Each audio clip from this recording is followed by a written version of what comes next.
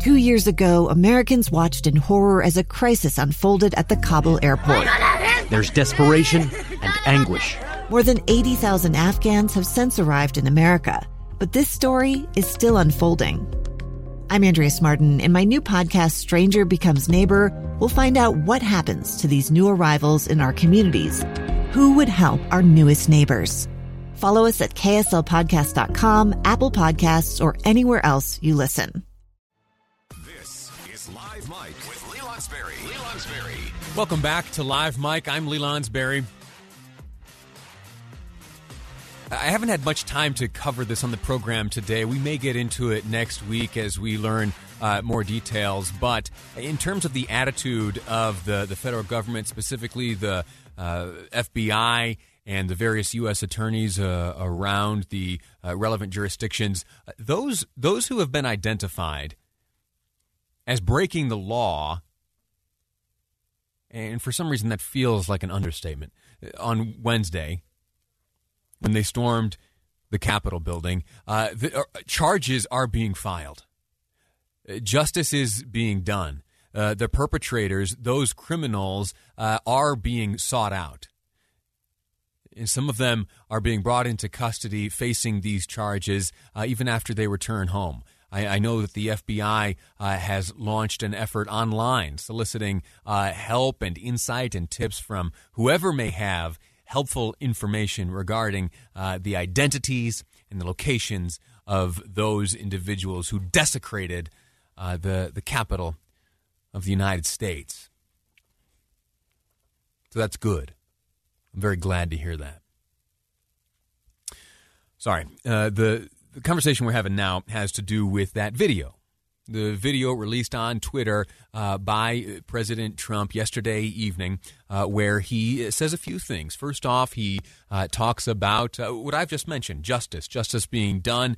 He asserts that those who did engage in criminality will face the consequences. That's very good. Next, he then goes on to talk about his desire to see immigration reform. He talks in much softer terms than he spoke at that Wednesday rally, which preceded the invasion of the U.S. Capitol. And then lastly, he talked about his acceptance of the events that will take place on January 20th, the inauguration of a new administration. He doesn't use Joe Biden. He didn't use his name, but he does acknowledge that there will be a new administration.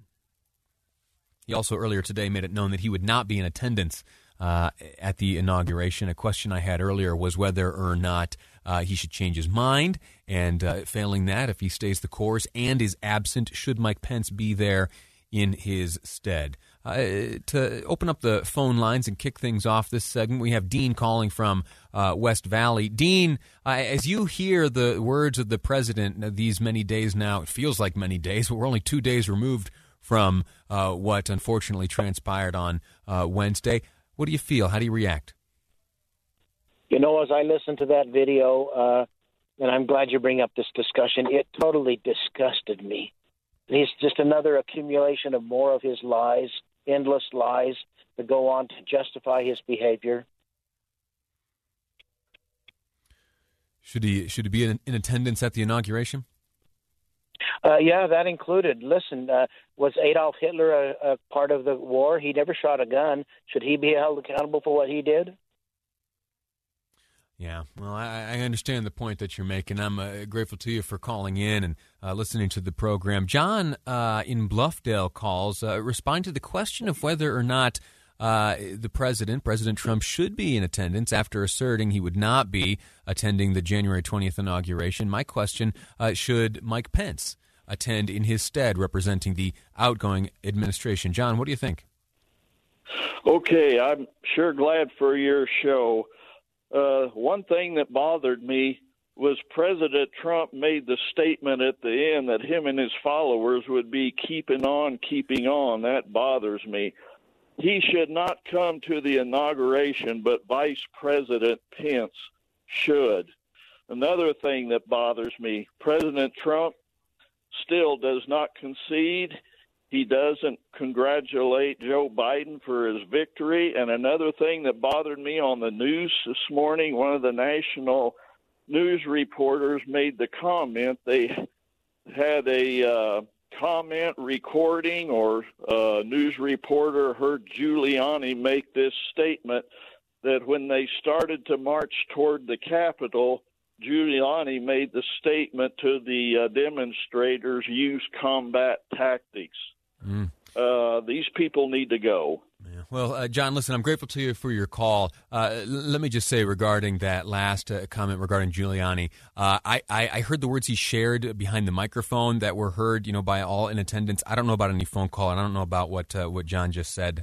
I just want to make that clear in all fairness here. Oh, you know what? I may have a moment ago, as I was characterizing the second part of the president's video yesterday, I may have inadvertently said that he was calling for immigration reform. Not true. He was calling for election reform. And now as I kind of roll back the tape in my mind, I did say immigration. I did not mean that.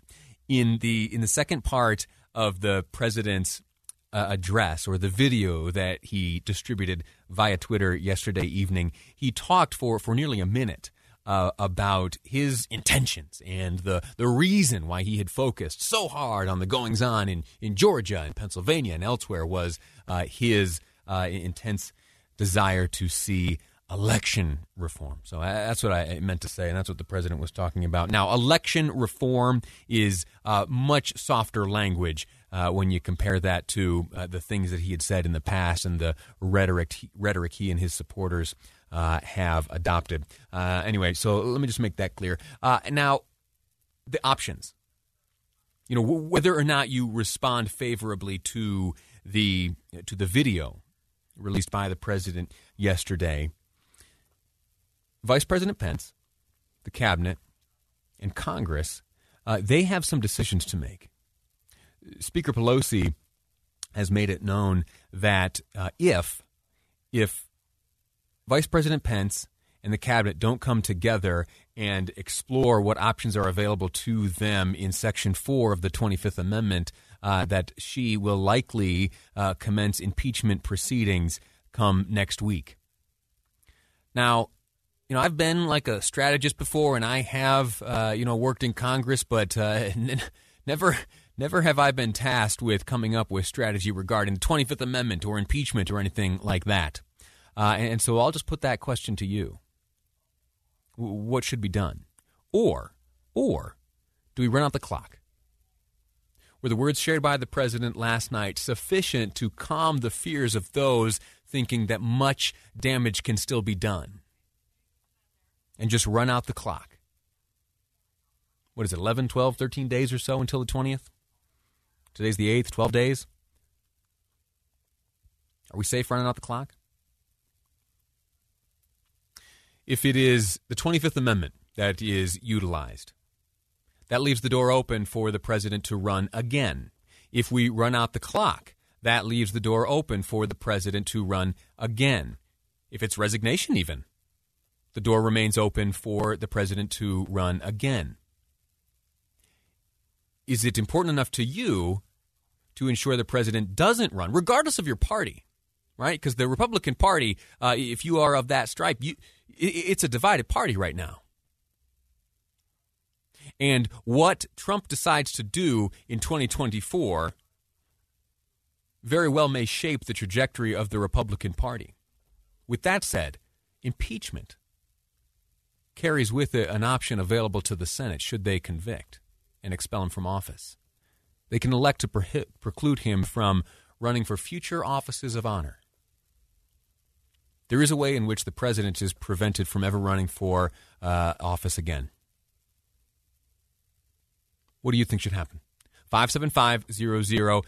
That's the Utah Community Credit Union text line. Send me a note. We're going to take a break right now. When we return, we're going to talk national security with the director of the Center for National Security Studies at UVU, Ryan Vogel, my guest next on Live Mike. I'm Lee Lonsberry, and this is KSL News Radio. I'm Dave Cawley, investigative journalist and host of the podcast Cold. In October of 1985, a woman named Cherie Warren left work at a busy Salt Lake City office to meet her estranged husband at a downtown auto dealership. She never made it home.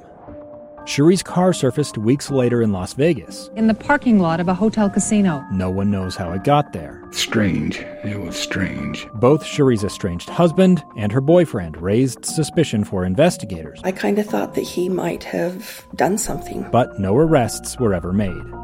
In Cold Season 3, we dig into double lives, make new connections in the case, and examine the difficulty raised by reasonable doubt. We want answers just as much as anyone else. They have creeps like that now too, so nothing's changed. That's the new Cold Season 3, The Search for Cherie, now available anywhere you get your podcasts.